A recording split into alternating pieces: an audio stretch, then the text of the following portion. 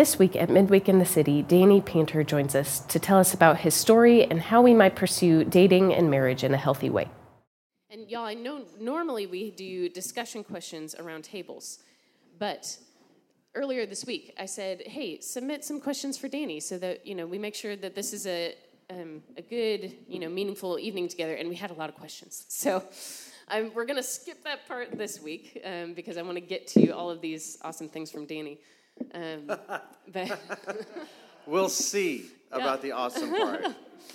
So what we'll do is we have some questions that y'all sent in and some questions that I wanted Danny to address. And then as we have time at the end, we'd love to hear any, questions or things that brought up in your mind. And so I asked Danny, since he's our minister for marriage and he kind of oversees Marriage Strong, our marriage ministry here, and it's Valentine's week, to talk about dating, relationships, all of these things, right? And so, because that's important.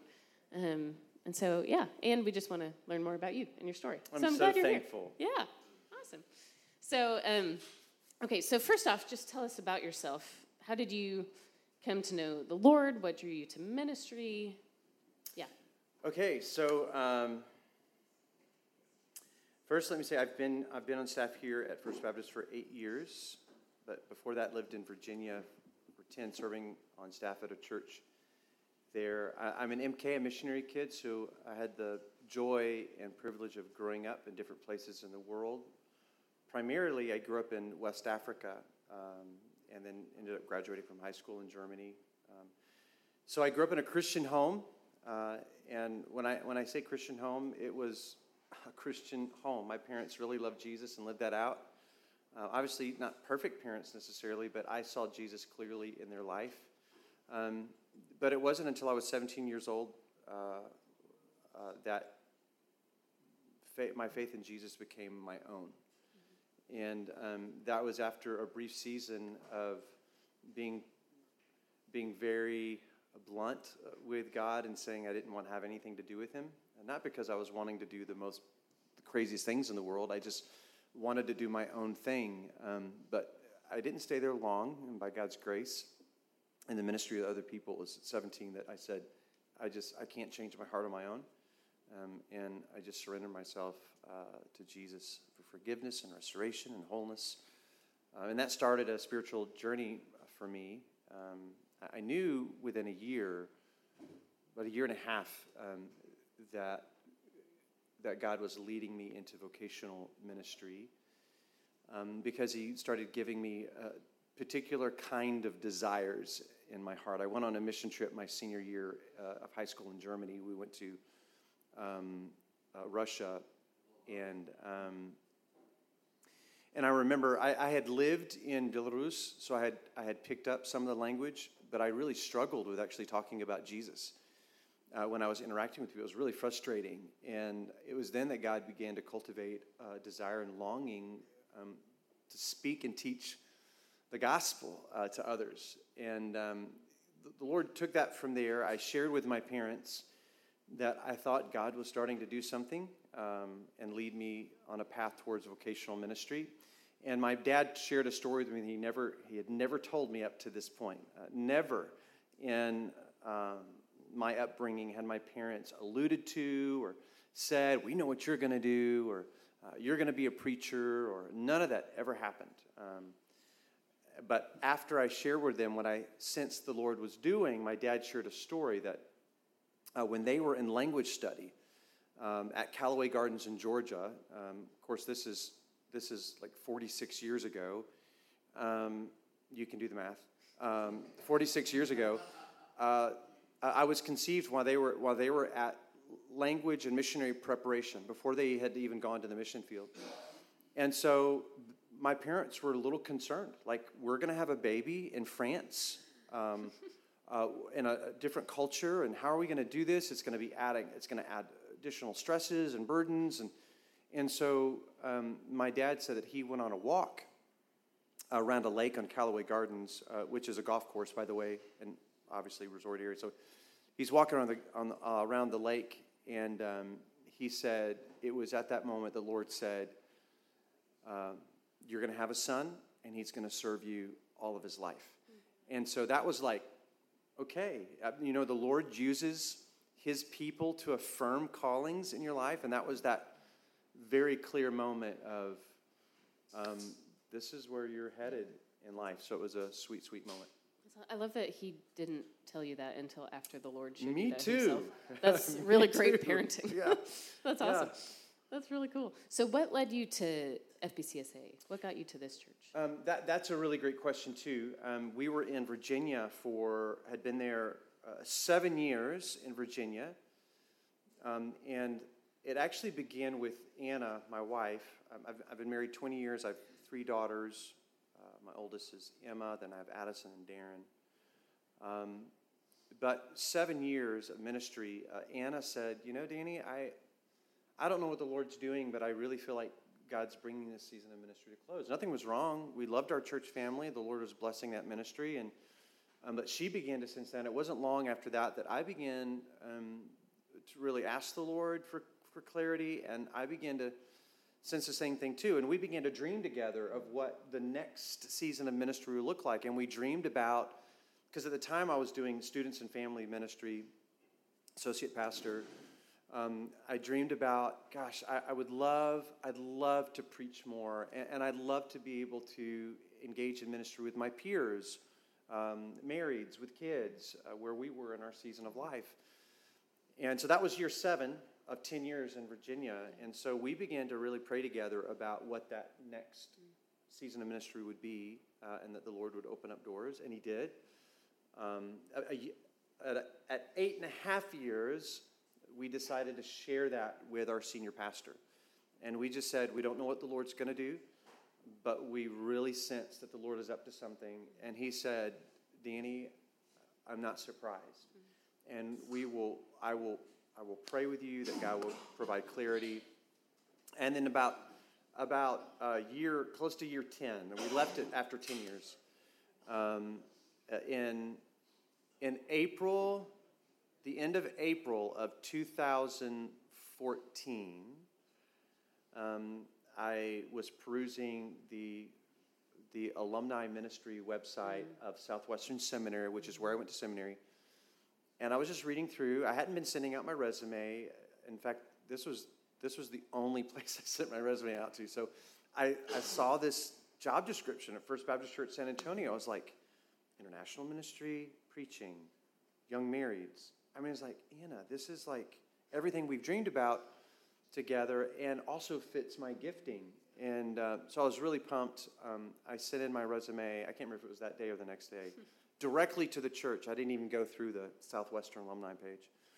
And I had a phone call from Don Guthrie, our former senior pastor who retired, within 2 days. Wow. And we had a 45-minute conversation. So that 45-minute conversation led to us moving here in October of 2014. Wow, that's awesome. Yeah. That's so cool. I don't think I've ever heard that story. That is so cool. And marriage ministry specifically is part of your calling and life and those things, and you and your wife together. How did that come to be part of your calling specifically? Or how did that kind of develop? I think the seed of it was kind of what I just shared. Ann and I dreaming about, wouldn't it be awesome to serve and minister to our peer group, marrieds. Yeah. And I think when we got here, we saw what they had available for marriage ministry, and then we began to kind of cast a vision for a broader marriage ministry. And then God started putting other couples who were passionate about the same thing, who had come out of brokenness, and they had experienced restoration, and it started kind of resonating, right? And so we started meeting with just really 3 other couples, dreaming together again, praying together of what would a healthy marriage ministry look like in the church family. The other thing, and this, y'all are aware of this, is all life is hard. This side of eternity, life is hard because of the nature of brokenness and sin in the world, and particularly marriage. Marriage is broken, and we were seeing that in couples within the First Baptist family, and we felt like We have no clue what to do. Yeah.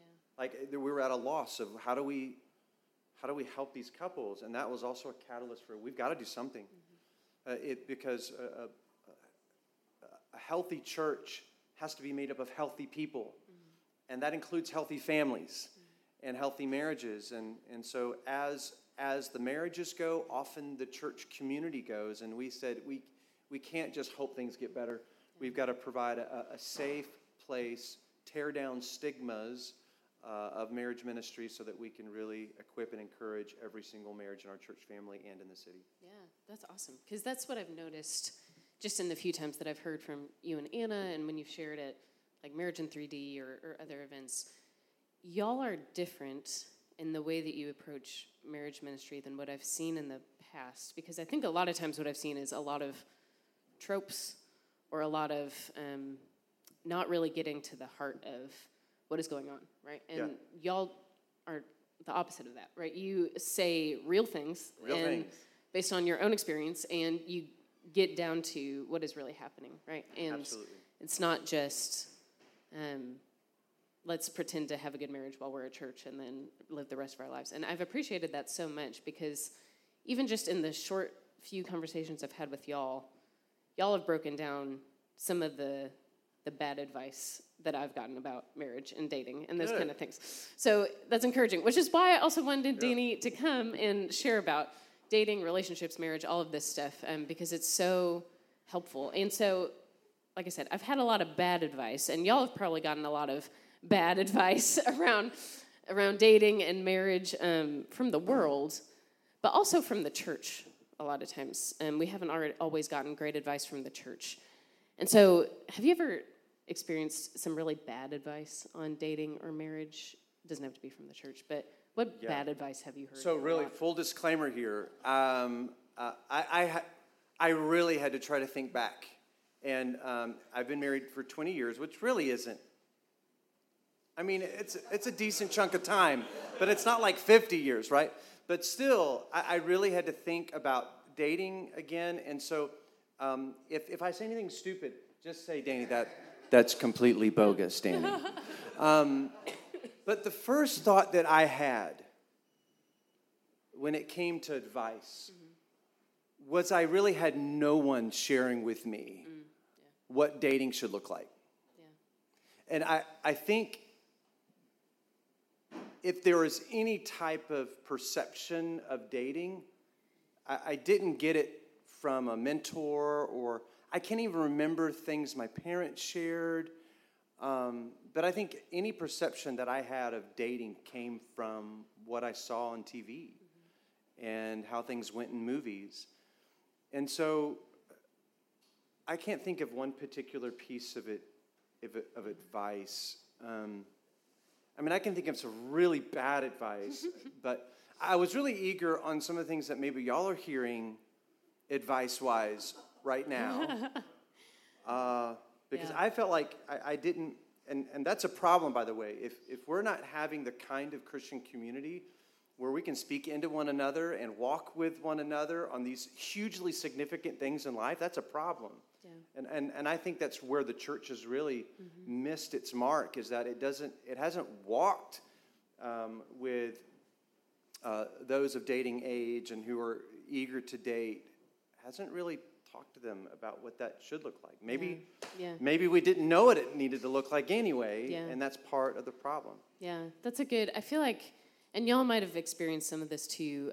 We grew up in kind of the purity culture movement, right? Okay. And I think I was talking to Anna for 2 minutes, and she like tore that whole thing apart and made it make sense in a way that I appreciated. But a lot of that was, until you're married, all that I heard was purity, stay pure, for the love of God, just don't do anything, stay pure, right? And then, but we want you to have a really happy, healthy marriage. Well, and not only that, it's going to be perfect when you're married. And that somehow there's going to be a switch that flips overnight, and you'll go from, all I ever heard about was how to not do something, and then now in marriage, I'm supposed to be perfect at doing that and also know how any of this works at all, right? There was this really weird kind of lack of bridge or information. Yeah, you're absolutely right. And so Julie Slattery, who's become kind of an authority on what she would describe as sexual discipleship, which is incredibly lacking in the life of the church, that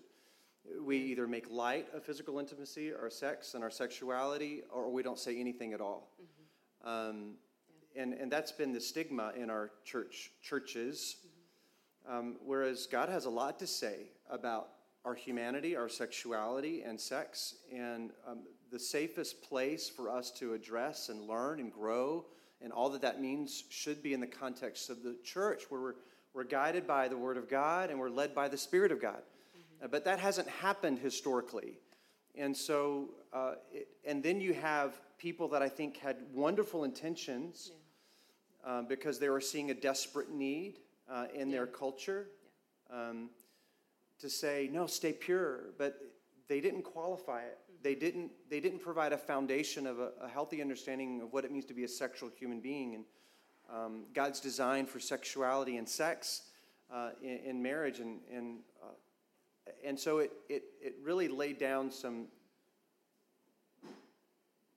principles that they were supposed to hold on to that became destructive or at the very least confusing and ended up being very hurtful.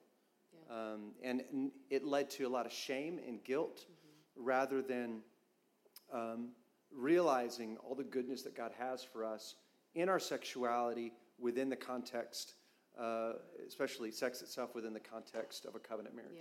Yeah, that's good. And so I know y'all have had similar experiences to me. Whether or not you grew up in the church or not, you've had less than good advice a lot of the time when it comes to this stuff. And so just know you're not alone. And if you feel confused or if you feel like you've had mixed messages from the church or you just don't even know where to begin, that's okay, right? Yeah.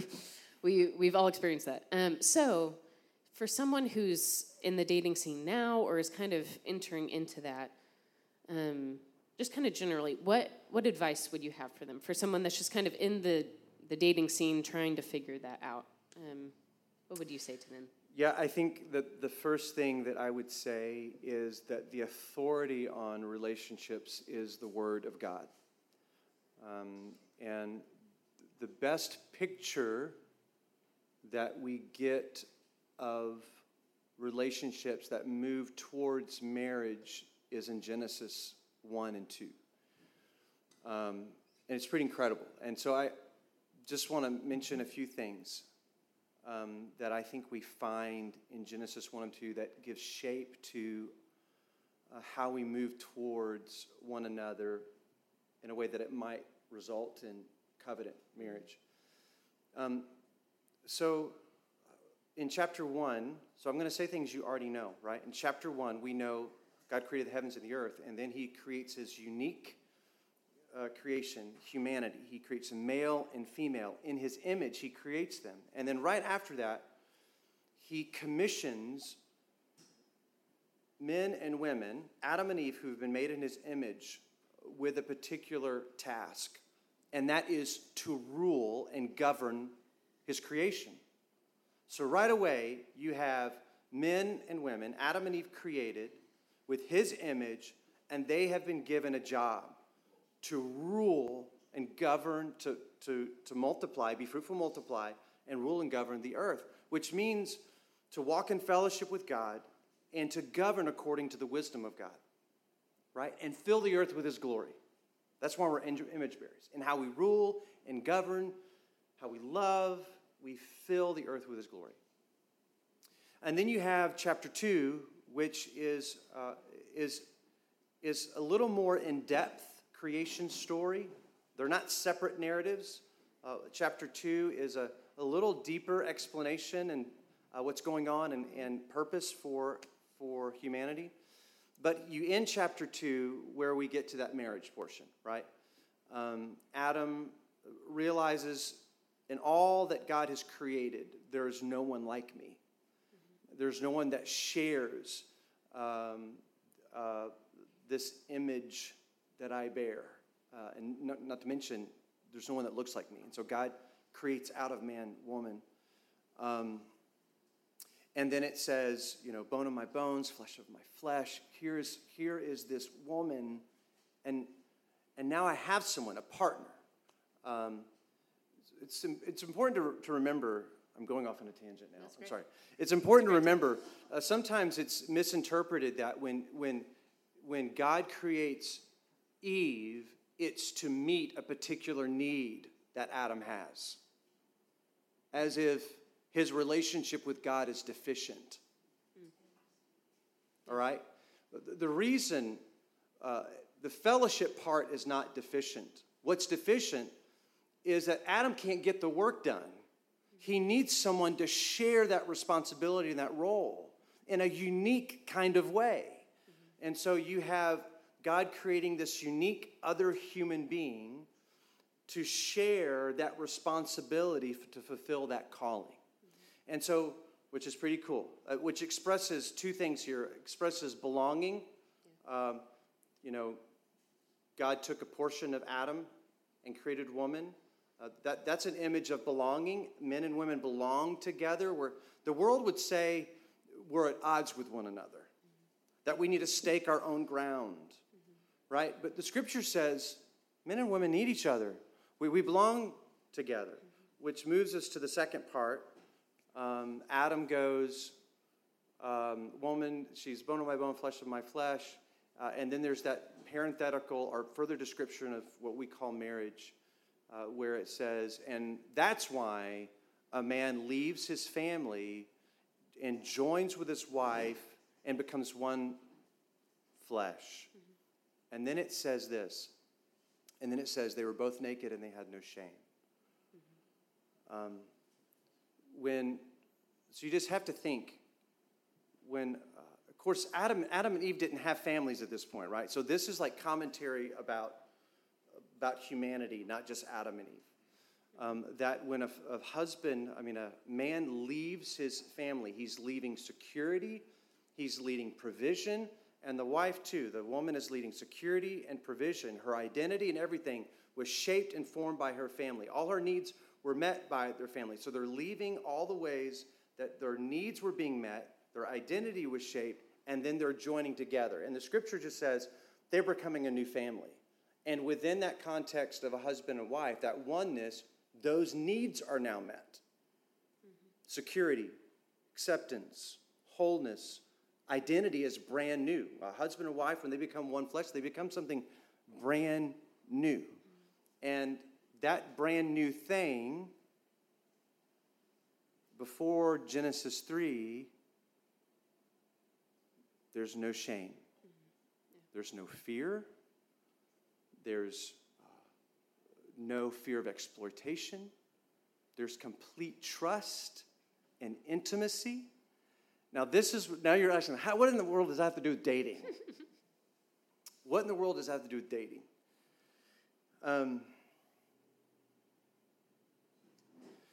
Marriage, the work of marriage is the work of overcoming shame and fear. That's why we say marriage is hard. It wasn't made to be hard. It's hard because of sin and brokenness. And the result of us walking away from the wisdom of God is that now I serve my own interest out of fear. Now I'm going to preserve myself out of fear. I'm not going to trust this other. So the work of marriage is tearing down shame and fear so that you might journey or grow into oneness. And this is the way that was described in Genesis 2. So when you think about dating, I know this is really big picture stuff. The advice for dating is, how can I be the kind of person that creates a culture in a marriage, potentially, that destroys shame and fear? That's really good. Right? And so that makes you, so if I were to give you advice, one of the questions, listen, we're engaged, we're moving towards marriage, which that's kind of the aim of dating someone is movement. We're designed that way. I would say, here's some really clear-cut things about dating that I would encourage you to do. One is, I want you to really practice listening and understanding. I mean, I want you really to listen to practice listening and understanding.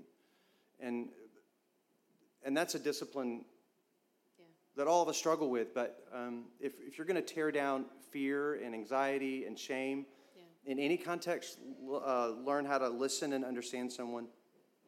The other major dating advice that I would give, this is all really kind of not other person focused. It's self-focused, which actually sounds self-centered, but it's not. The second thing that I would really advise is, even now, even before you're getting married,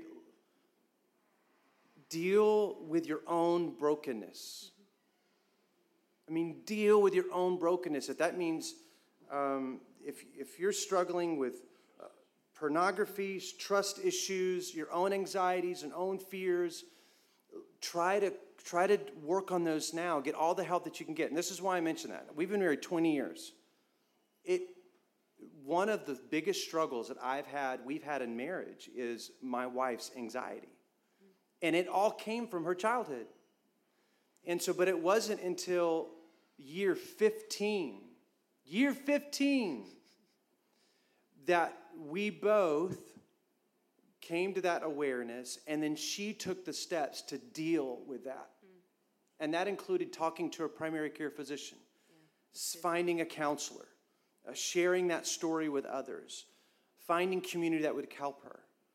But all of that unhelped baggage that she carried, and I had baggage of my own, could have been dealt with before marriage, right?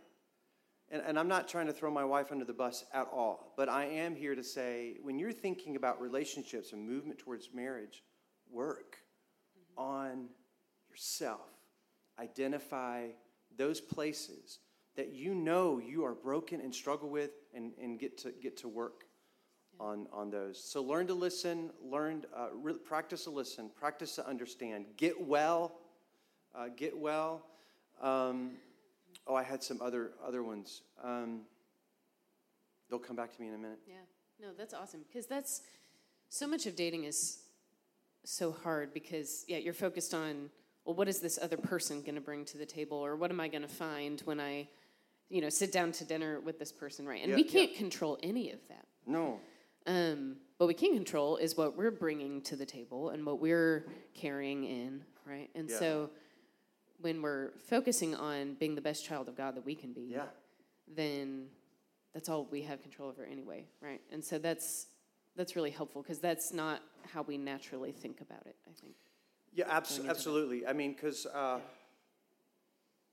our world describes relationships. They would never say this outright, but and for all practical purposes, they say, just try to milk relationships for whatever you can get.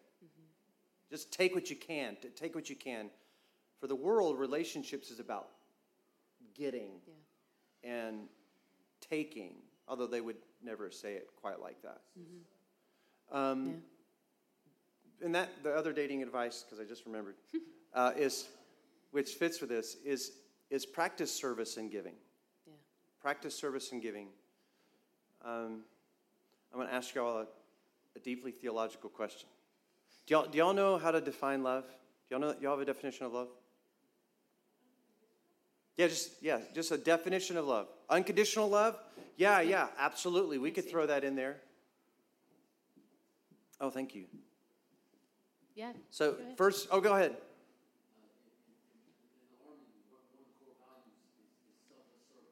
Yeah. Yeah.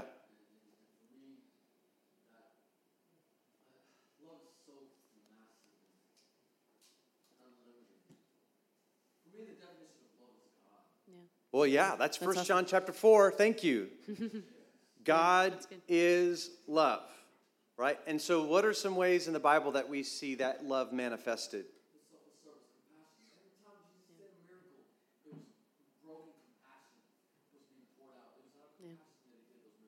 Think of love verses. For God so loved what? He gave. He gave.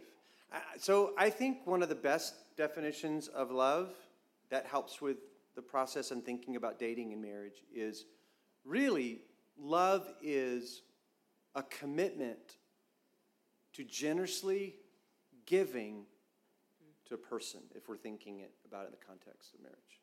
I'm committed to giving to this person. And if that's true, which I think it is, then that shapes how we think about dating and how we move in dating. Yeah. It's not about, okay, what does she have to offer? What does he have to offer? Is it checking all the boxes? Is it these things? Does he have a big bank account? Whatever, is he stable? Those aren't bad questions to ask, by the way. Yeah, you don't have to ask. Yeah. But I think that the bigger thing here is when you're moving towards marriage and a relationship is, am I generously giving of myself? Yeah. Am I learning how to do that? Or am I just a taker? Mm-hmm. Are those my expectations? And so I think if you can really try to practice listening and understanding, really try to practice serving and giving, really work on getting well, I think that's a really healthy way to move forward in a relationship. That's really good. And that's something, too, even serving and giving of yourself in the way that God intended, right? Because sometimes, maybe depending on how you grew up or the relationships that you've had in your life, you've been taught, well, if I just do anything to please this person, then that's how that relationship is going to go well, right? Yeah. And that goes poorly in a marriage relationship or in a dating relationship. And it's not, there's balance there, right? Giving of yourself in the way that the Lord calls us to instead of in the broken way that we've been taught to. I think those are really good. No, I think there's wisdom there. So when you hear me say giving of yourself, I mean in the broader sense of I'm just not here to take. Yeah. I'm here to serve this person. Yeah. I'm here to learn how to serve this person. Again, I've been married 20 years, but I'm a student of my wife. Mm-hmm. And I think in dating, you want to become a student of that person. Yeah. Right? What are their needs? How can I best serve them? Mm-hmm. That encourages and gives meaning. Yeah, that's awesome. So I've talked about this with several folks. It's whether it's the first date or just as you're kind of entering a relationship or trying that out, there's this balance that feels more like fishing line, really thin. And it's how do I take dating seriously and ask, meaningful questions and not just, it's not like we're just having fun and that's the whole point. But also, like, you don't want to talk about marriage on the first date, right? That feels a little, heavy. And so the balance between those two things can be hard to find, right? And because you don't want to waste your time, but you also can't dive into the deep end of the pool immediately, right? So how do we find that balance, or where's the, I don't know, the helpful way? Well, fun is really important. I think making dating simple, I think our world makes it incredibly complex, but part of the simplicity of, let's have fun together. But you learn a lot about each other when you have fun, by the way. But I would say be very intentional, especially in what you say. I think there's a lot of confusion in dating in our culture because there's always this, maybe it's because of a lot of uncertainty, but maybe we have a lot of uncertainty because I don't think we're very clear and intentional in what we say. Well, this is what I mean, is if you're interested in going out on a date with this young lady, person, then say it, right? Don't say, I might give you a call. No, be clear.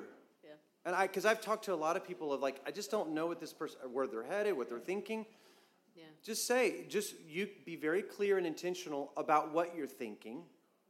I'm interested in taking you out on another date. Is that okay?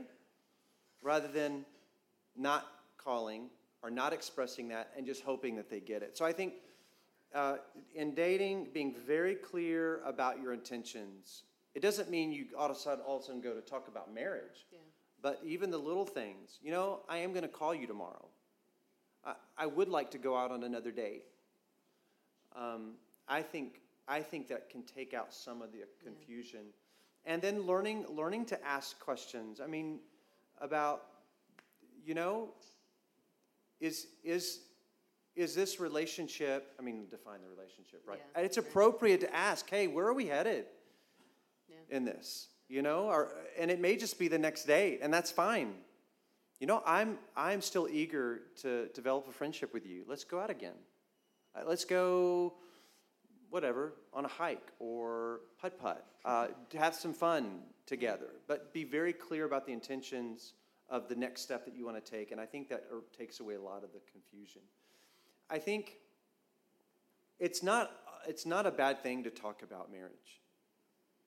Yeah. I don't think it's a bad thing, but I think that those conversations likely, if you're being very clear about your intentions, will come up very naturally as you develop a friendship. I don't think you're going to have to pull that out of someone if you're being very clear from the beginning. Yeah, that's good. That's something that Blaze was very good at. He told me before, as we were kind of starting today, he's like, just to be clear, this is what I'm thinking, this is what I think is going to happen, and these are my goals. And I was like, okay. Wow. That's great. I'm not wondering, so. 3 months before we started dating. Yeah, he was kind of ahead of the curve a little bit, but that's great. I was not confused about what you were wanting. That's great. Yeah. Thankfully, we were friends for a long time before that, so there was some context there, but there you go. No, that's really good. And switching a little bit, too, we've had a guest before, Mark Regner's, kind of talk about dating, and he studies relationships and dating and marriage in America, and he's really more of looking at it like, what are the trends in those things? How has marriage shifted over the last 20 years, right? And that's kind of what he shared with us. And that was really interesting because that validated some of the things that we were feeling, right? Of dating feels different now, right? But a lot of that had to do with online dating specifically. Yeah. And I know we've had folks that were in the single adults that met someone online and have gotten married, and there's folks that are currently doing that. What are your thoughts on online dating and how to navigate that well? Because there's also a lot of pitfalls there. So I would say first, there are pitfalls in every avenue. So I think the same wisdom that you would want to apply in traditional dating, you would also apply there. Mm-hmm. Just being aware, learning to ask good questions. There's just another layer that's added with online dating. That being said, I have no problem with someone meeting their spouse or finding someone online. I think it's just a fourth space, right? Our society is made up of spaces where we interact and engage with people. It only makes sense that we're going to interact and engage with people online. And so you still need to move with wisdom. Yeah. And there might be, like I said, some other barriers, other things you need to go through to discern who this person really is, right? But I have no problem with that. It just makes sense to me that people are going to meet each other that way. Yeah, no, that's good. And so you've spoken to this a little bit, but as you've been dating for a while and you say, okay, this is starting to turn the corner towards engagement and marriage and those kind of things, what kind of new conversations need to happen there, or what kind of things should folks in that situation be praying through or talking through together as that's kind of turning that corner and they're looking towards marriage? Yeah, so I think probably the most important thing is to have conversations about what marriage means, what it is. What is this thing?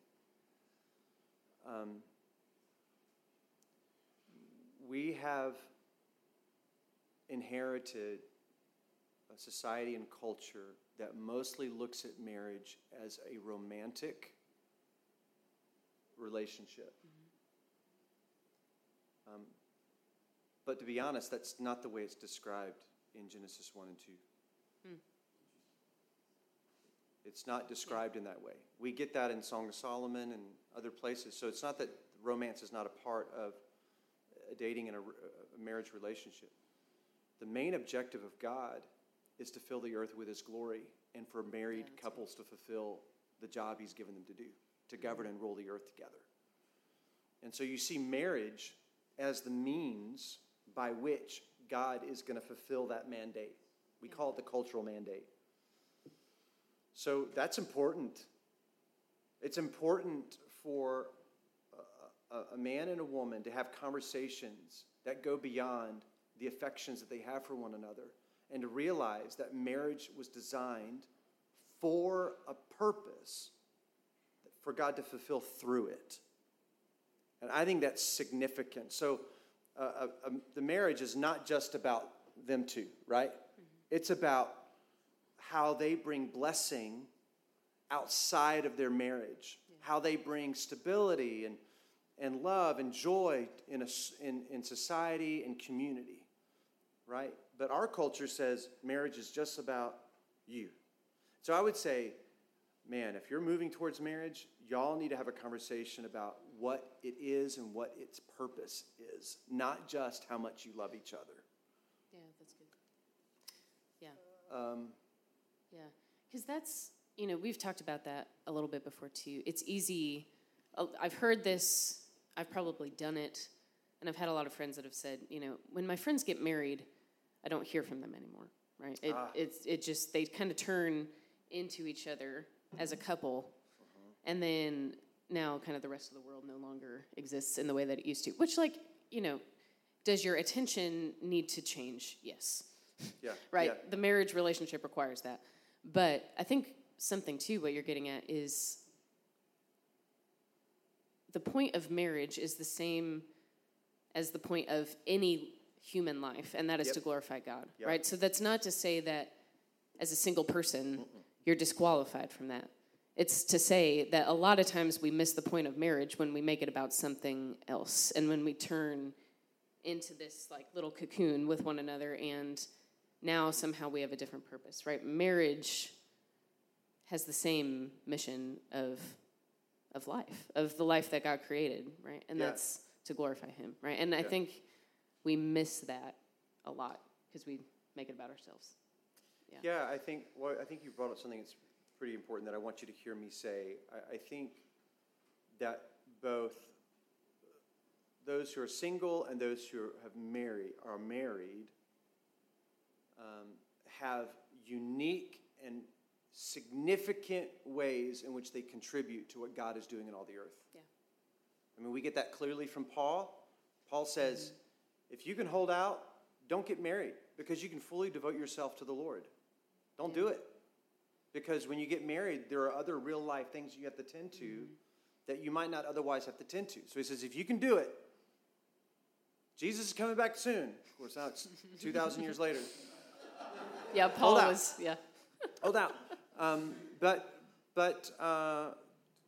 then marriage has its own unique way in which it fulfills that goal. So both of them fulfill that mandate. Yeah, that's good. Yeah, that's a good, and you said that before, men and women have their own way of fulfilling God's calling. And likewise, marriage and singleness have their own way. That's that's helpful. Yeah, that's awesome. So, okay, moving to a few of the questions that y'all sent in, because y'all gave me really great questions. And I'm trying so hard to get through all of these, so I'm sorry if we... What time is it? It's 8:07. Oh. Are we okay? We got till 10 o'clock. The after party will continue. Okay. Okay. Yeah, So these were really, really great, y'all. And a lot of y'all, I want you to be encouraged. Okay. First of all, a few weeks ago, we kind of did a miniature strategic planning with the single adults, right? And we said, what do we want to hear? And we had a lot of great things. And then I heard from several of you after the fact. I think dating and marriage and relationships are something I want to hear too. And so I want you to know, even if that wasn't said in the room, you are not alone in wanting more conversation around that. And a lot of these questions you had in common too. Okay, so one of them, I thought it was interesting. Why do you think some people consider it a red flag if someone has never been in love or had a serious relationship.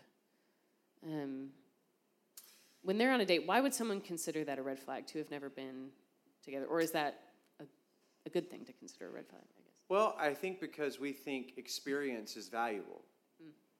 I mean, when you apply for a job, it's better for you if you have a list of quality experience. And we take that value and place it on relationships. But we don't have a resume for relationships. Exactly. So and that's the next question. Do we really want a person to have a resume of relationships? I do not think that it is required. I think a person can love someone selflessly, generously, can learn how to create a culture of safety and acceptance within a marriage without ever dating before. That's good. I don't think it's required. Not to mention, most of the worst things we've learned about relationships have come from past relationships. And maybe sometimes we learn great things. But experience is only valuable if the experience itself is valuable. And here's another thought. And it's not like I'm opposed to serial dating. In other words, one girlfriend or boyfriend after the other and just trying to figure things out. I think, and maybe I should give that a little more thought. But I'll say this.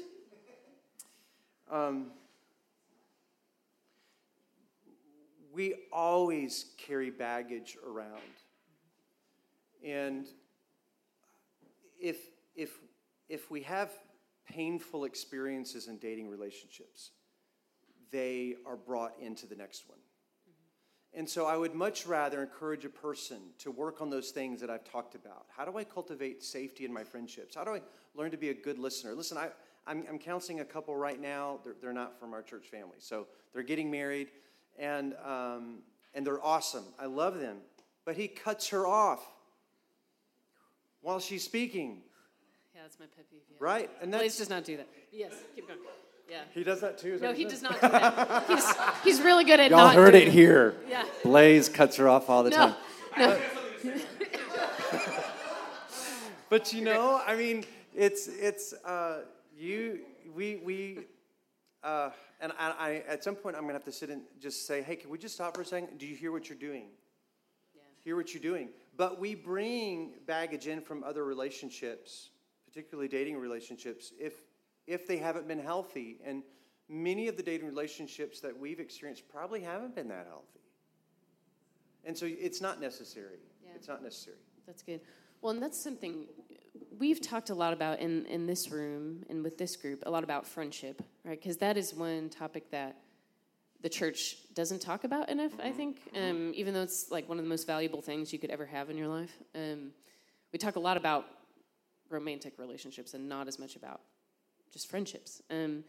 But I think even though you've never had, and now I'm just inserting my own opinion, so take this with a grain of salt. Now. I'm not a marriage minister, but so much of, even if you've never had a serious relationship or whatever, if you look at the health of their friendships, that is a really great indicator of their health, right? Yep. And that's not to say that, if they have a million Facebook friends, they must be a healthy person. It's look at the people that they've surrounded themselves with and how they care and receive care from their friends. And y'all, I want you to know this, never in my life have I seen a group of people that are better friends to one another than y'all.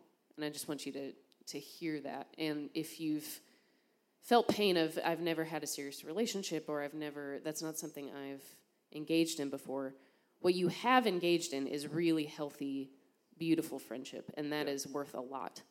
I don't know. That's just my 2 cents on it. But and let me also say too, I don't want you to hear me saying, "Gosh, I've dated a decent number of people over the years that somehow I'm tainted or I have all this baggage." That's not what I'm saying. I mean, God will work through all of that. I'm just trying to appeal to the question that it's not required that, I've got to have experience dating so that I can have a good marriage. That's not required. The person we love, learn how to love the most from is Jesus. Yeah. We don't necessarily learn it best by trying this relationship dating thing out. Yeah, that's good. And now I'm bobbing and weaving, I'm sorry. We're going to a different one. But so talk about a little bit the importance or your thoughts on healthy platonic male-female friendships. Can you maintain those once you're dating and married? What are the value in those things? And I say that because I think so much of my experience has been, I had a lot of male friends growing up, and those relationships were so meaningful to me because I learned a lot from that I think spared me from, learning that in other ways. And so I found those relationships to be so meaningful. And so could you speak to that and how we might lean into that but also maintain it? Yeah, I think friendships between men and women is absolutely valuable and essential. I mean, if you go back to the garden again, that men and women need one another, and we need one another in the doing of what God called us to do, and which means friendship as well. And I think we miss out on the fullness of what it means to be the church or human beings when we're like, I can't be friends with women, or I can't be friends with men. So I think cultivate those things. Now, Paul gives some really great advice on this. 1 Timothy chapter 5, verse 2, he says, listen, I want you to treat the older men with lots of respect, and I want you to treat the older women like your mom, and I want you to treat the younger women like your sister. Now, I know that's just him talking about Timothy and how he relates to men and women in the church of various ages. But what he's saying there is profound. Yeah. He's saying, I want you to think of friendship with a person of the opposite sex as your sister or brother. And how would you relate to your sister or brother? And so as a man with friends who are women, I want to serve them, protect them, help them. And obviously it's different than how that now that I'm married. But you need to think about friendship with the opposite sex as, this is my brother, this is my sister. Yeah. I'm concerned about their purity. I'm concerned about their relationship with Jesus. And all of those things, giving, serving, you do it in a sisterly, brotherly kind of way. Yeah. Now, things do change when you get married. Yeah. I mean, the reality is when you get married, you and your spouse become one. The Bible kind of describes it, you're almost like a new entity, right? You have a brand new identity that you share with one another. And that requires that how you relate to others is going to change, right? They call Anna and I DNA. Not here, but, Danny and Anna, DNA. That's funny. But we don't have a cool nickname. Yeah. Anna. Dang it. We got to work on that. Okay. But all that. Yeah. Bam. Bam. I like that. Okay. Thank you, Angela. I feel a lot better now. Bam. Thank Bam. you. Okay. You have arrived. But I think. Yeah, really. I think recognizing that when your friends do get married, there is going to be that season where they're figuring themselves out and they're learning what it means to be husband and wife. And now they've started a journey towards oneness. And maybe where married couples need to grow is inviting their single friends into that relationship. I think that's incredibly valuable for a number of reasons. One, because you're friends. Two, because the best way for us to learn about marriage and relationships is around marriages and relationships, which brings me back to another question about what do dating couples who are moving toward marriage do. I think one of the things you should do is try to find a great couple to sit down with and talk about marriage with, and even invite them, hey, we're moving towards marriage, we think. Could you mentor us? Yeah. I think that's important. So I think couples should do a better job at inviting former single friends into their their friendship Yeah. and marriage. Yeah, that's good. Okay. Oh, this was interesting too. This was one that was sent in. So, how should you ask about a person's testimony, or now I'm adding my own thoughts to this question, their testimony or their walk with Christ and those kind of things, when you're interested in that person? When that's important, right? So we want to know that before we're getting too deep into a relationship. But how do you ask about that in a good way? Yeah. Well, I think maybe sharing your own story of faith would be a good place to begin. I think, and maybe not the first date, maybe the first date. I think if you're a follower of Jesus and that's the core of your identity, then absolutely share your story of faith, and then ask, hey, what does your journey of faith look like? Yeah. It's an intimate question, but the best way to do it is to be clear, right, and very intentional. Hey, I'm interested in your story and journey of faith. What does that look like for you? Yeah, that's good. And that's what I think we tend to overcomplicate. How do we find out the information that we want to find out in a stealthy way, right? And that's, or I don't know, for some reason we make it more hard than it needs to be, but yeah. Yeah. I would love to know about your walk with the Lord. Yeah, hey, tell me about that. That's what you want to know, so ask that, right? Yeah. So, but to back up that question,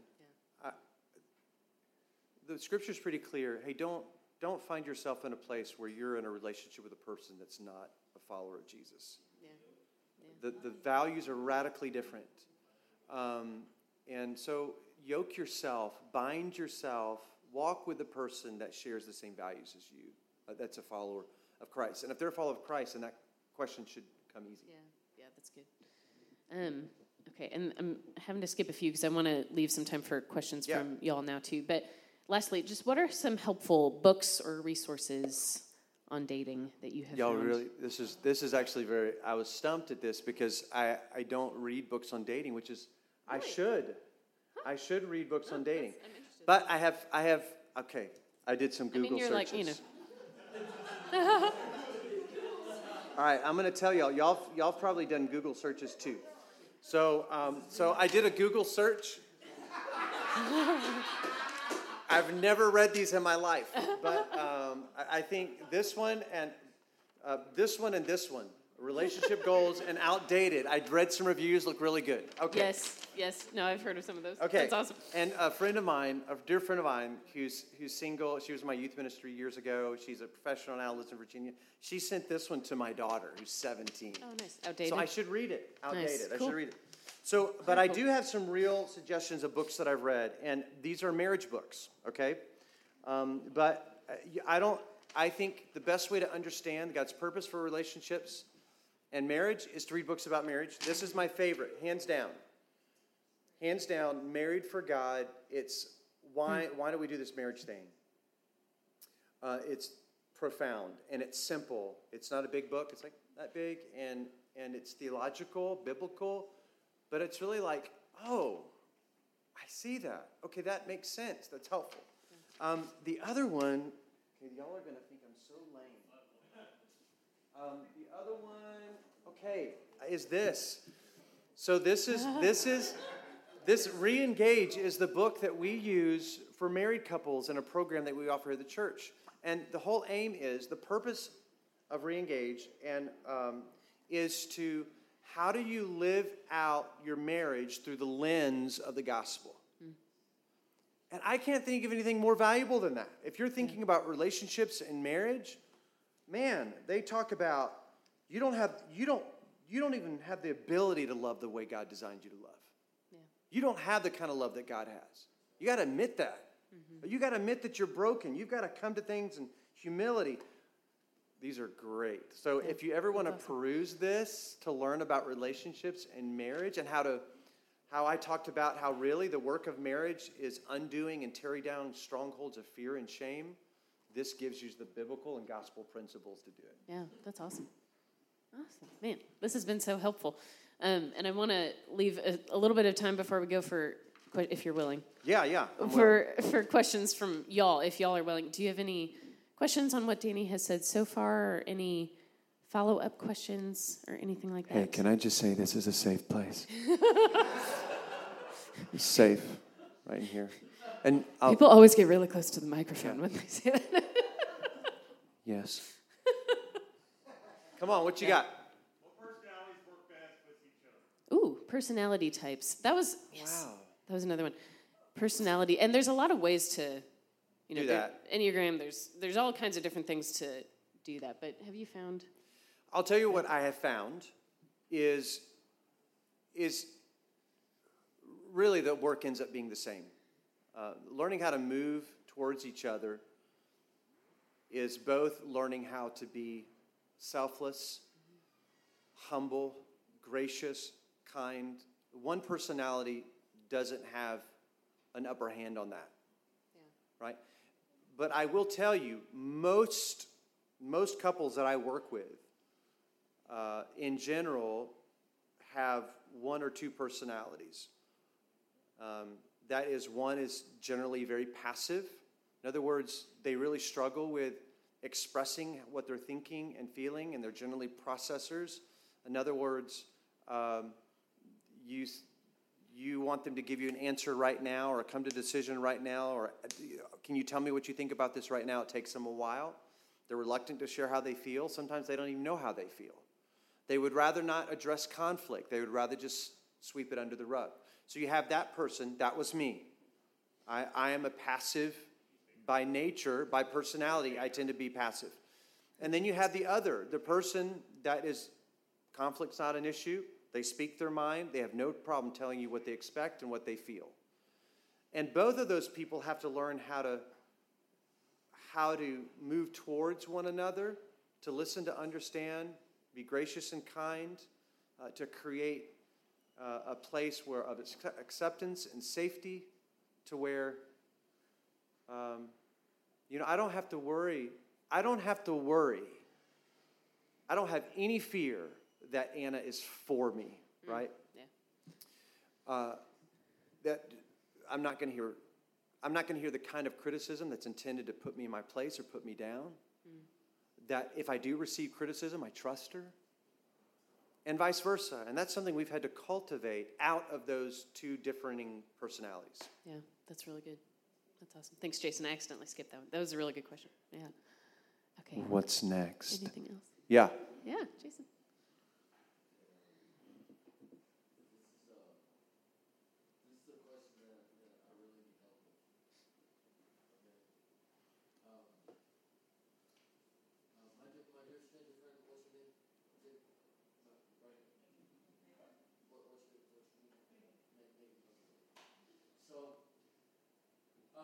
Megan and I, we don't really know each other, but it's just for hypothetical. Okay. I came here tonight with my platonic, incredible, brilliant friend, pure-hearted friend, Heather Angel.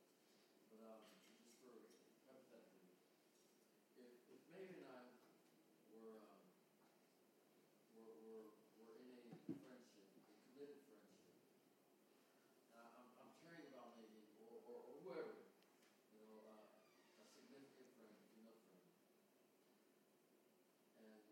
And there's so many disrespectful people out there, And I can handle when people are disrespectful to me, and I try to de-escalate situations in a humble way, with love. But if somebody disrespects Megan or Heather, or any female friend, Yeah. it's so hard for me to handle that strong disrespect. And this does deal with dating. It's a protective issue.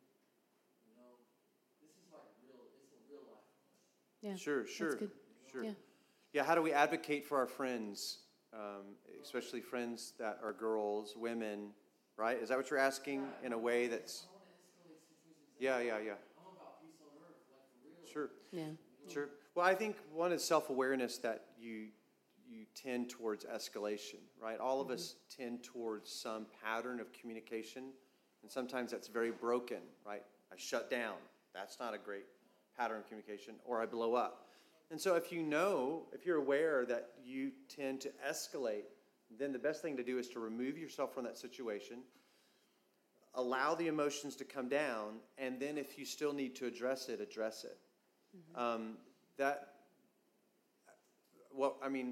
That's how we would counsel within a marriage relationship is if emotions are getting too high, then remove yourself from the situation. And usually by the time you wake up the next morning, one, you usually feel differently. It wasn't as big as a deal. And then you're in a better place to actually address it. The last thing I would say is we are people of grace, right? So our first reaction doesn't need to be this. It needs to be grace. And once you lay a foundation of grace, then you can actually deal with real situations rather than just blowing up at situations. Yeah, that's good. Yeah, awesome. Yeah, Scott. Okay, so I guess I got a theological question. Okay. It says when you leave your parents, you become one with your thing. So My what? Say that again. Your thing. Your spouse. Just say it, dude. Just say it. The thing and the thing. Okay. One with your spouse. I don't imagine that there was a ceremony for Adam and Eve. No. Yeah. I think at the point of consummating, Sure. that's when they were married, Okay. Yeah. So are we married to everybody that we consummated? That's a good question. So one, I think, yeah, that's good. let's just go back to Genesis chapter 2. And I think we have to be very careful that we're not adding meaning to a text, right? So you're right. The Genesis 2 does not describe a wedding ceremony per se. But we do have this picture of God presenting, much like a father would walk down the aisle, present his daughter to the groom. And so we have that kind of image of the Creator presenting Eve. And so I think I wouldn't make the leap that that even though there might not have been a ceremony like we would think of one, there was a movement towards marriage that, yes, was consummated by sexual intimacy. I don't think it's sexual intimacy that makes someone a spouse. That being said, Paul had some serious things to say to the Corinthians who are making the case, my body really doesn't matter as much because the spiritual thing is what's really important. Therefore, I can go and treat my body sexually however I want. I can have sex with prostitutes. And Paul said, no, that's not true. He said, no, don't you know that when you bind yourself to a prostitute, you're becoming one flesh with that person, right? So there is this component of what he's saying is the value of sex is through the roof because it's supposed to happen within a covenant relationship. And when you take it outside of that, you're introducing something into your life that has exponential ramifications on you as a person. So he would say, you can't act that way. But I don't think Paul would say, well, now you're married to that person. Yeah. I don't think that's what he would say. Well, and that's really the healthiest way to describe that I think I've ever heard. Because I've heard the sermon, the angry sermon of, you've slept with this many people, therefore, you have that many spouses. Just this shameful tone of stop living in this way because this is what it really means, right? And I think the church has been bad about communicating, like that question is saying, right? The importance of sex and in relationships and how that works. And the reality is we're all adulterers, by the way. Yeah. We're all adulterers. And we all are dependent and desperate for the grace of God to bring healing and restoration. One of my favorite verses is Joel chapter 2, where the promise of God is that God will restore all that the locusts have taken. Yeah. We can feel so ravaged by sin And we can think, I can't recover from this. I'm wasted. No one's ever going to want me because of the baggage that's so personal. And the promise of God is, no, God's a restorer. Yeah. He will restore you to purity and wholeness. And that is absolutely true. We have to dismiss the lie of somehow I'm irrevocably broken and not good for anyone because I'm carrying this sexual baggage. Yeah, that's really good. Yeah. Okay, before we leave, any last questions? Yeah, Laura? Yes.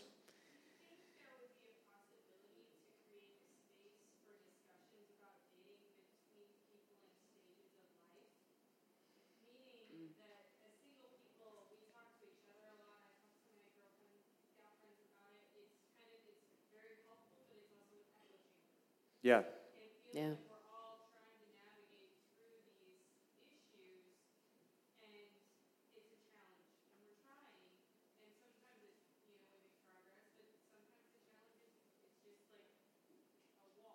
Yeah. But then there are people that are dating, and it's like, what'd you do? Like, where's the juju? How did you figure that out? Yeah. And then married people, I think it's like it's good to talk with them, but at the same time, they're so far out of the dating scene. I guess it's like it's hard to explain. Yeah. I end up being like, it's rough out in those streets. Like it's not fun a lot of times. Like Yeah. Yeah. people say, oh, dating should be fun. I'm like, which part? Yeah. So, Yeah. do you think that would be helpful to have Mm-hmm. conversations between, across the board? I think having healthy conversations is invaluable. I think brothers and sisters in Christ should talk about important things. And I think the more we talk about it with biblical and moving towards biblical understanding and practically what does that look like, I can't think that would be a negative thing at all. Mm-hmm. I think if there could be even just open conversation here, right, would be great. And then extending that and broadening that would be great. I think even cultivating relationships with marrieds and singles and olders and youngers can only help with that conversation, because this issue, again, is something we never really talk about. It's supposed to just happen. And then if it doesn't happen, you're like, something must be wrong with me. There's all those thoughts, and we never just bring it out in the open and talk about it. So I think there's a place for that. It's needed, and we need to try to create space for that. Yeah. Yeah. Shameless plug for my wife's own ministry, but like the women's ministry is like a great place to do that. To meet Yeah, people that that's are true. at different life stages and things like that. Yeah. That have gone ahead, that are at a stage ahead, but not. Yeah, because sometimes that conversation with someone that's super removed from the dating scene, like you said, is, oh, great, I'm glad that's how it was in the 80s. It's 2023, right? There's a disconnect there, right? But when there's a huge gradient of people that have experienced all kinds of things, that's what we had, our college pastor, I'm trying to get him here, y'all, and one day he will, but he was amazing and is one of the most influential people in my life. And he was a really great resource for us because he was, 10 years older, 12 years older than us? And he actually got married a little later, so he and his now wife started dating after Blaze and I started dating, and we got to kind of see that unfold as his friend and as someone that's in his church, and kind of got to learn from them as he was navigating that kind of at the same time that we were. And that was really helpful for someone that's spiritually further along than I am, but is navigating a new relationship at the same time. That was really impactful for us, I think, to just see it happening and say, okay, that worked and that didn't for them. That's helpful. But yeah, the more we can, talk across demographics, the more it's helpful. Yeah. I think so. Yeah. Yeah. Any other? Yeah. Oh, yeah. How did you and Anna meet? Yes. I was a first-year seminarian at Southwestern Fort Worth. She was a senior at UTA Arlington. She came to faith and came to Christ through that ministry at that church plant. I was serving at a church plant in Arlington, and then she was introduced to that ministry, came to faith in Christ, and then she became my on-campus contact, and we developed a friendship, and then I asked her if we could start dating, and she finally said yes after 3 months, 2 months. Ha. Yeah, she was a new Christian, so she was like, I don't want my heart and mind to be clouded. I want to grow up. I want to be discipled. And so I just kind of had to chip away at that for a while. Until she finally said yes to dating me. Yeah, that's awesome. That's really cool. Yeah. All right. One more. All right.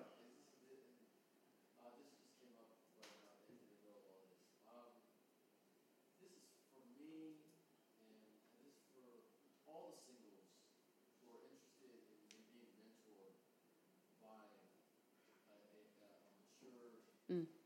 Healthy married couple. I'm very aware, Dan, Pastor Dan, that you've been leading this group of married couples for a long time here at this church. And you're very tied, you're very connected, well connected to many healthy married couples. And I'm just wondering, have they made themselves available to the singles here in the church, like openly? I'm pretty sure maybe one-on-one, different couples have made themselves possibly available, but openly, have they told you that we want to be mentors for any single individual, whether it's a couple, single couple, or just a single person that Yeah. wants to mentor? I want as much Yeah. mentoring as I Yeah. Well, That's a good question. Yeah, I guess the first response is no couples have come to me and said, hey, this is what we want to do. But that doesn't mean there's not a desire or a willingness to do that. I think if we created the opportunity for meaningful connections between married couples and singles, which I think has incredible value, then that would take shape. And I think that's across the board. We can feel pretty siloed, and not just the singles and marrieds, but students and kids, whatever. We've got to find ways to make that less of a reality in our church family, so that we can talk about all these important family things and see these important things happen. And so, all that to say, I would love for there to be a stronger relationship between various demographics in our church family. Yeah, that's awesome. I'm going to let Yeah. Megan do that. Maybe the singles minister and the marriage minister Maybe. can talk and we could work something out. Maybe we can work I don't something know. out. We should talk to those guys. I don't know. Well, we did have an idea. We do have an idea for the hallway up in third floor west to do breakfast up there all yeah. together. Yes. Once every 2 or 3 months. Yeah. I forgot. Yeah, so y'all, on Sundays, Danny's class is right across from the single adults class, if you didn't already know that. And so, we need to have like a block party, a little. Yeah, totally. little That's hallway party. That's the simplest thing we could do. Yeah, that'd be It's a awesome. no-brainer. That'd be, and that class right there is that Adventure Families? The Adventure Families, and then you have the Revelation, yeah. the other class, Yeah. other married class there. So there's 2 married classes and 2 single classes right Yeah. next door to each other. Yeah, this feels providential. Okay, well then, that's a good project to work on. But, okay, can we say thank you to Danny for joining us?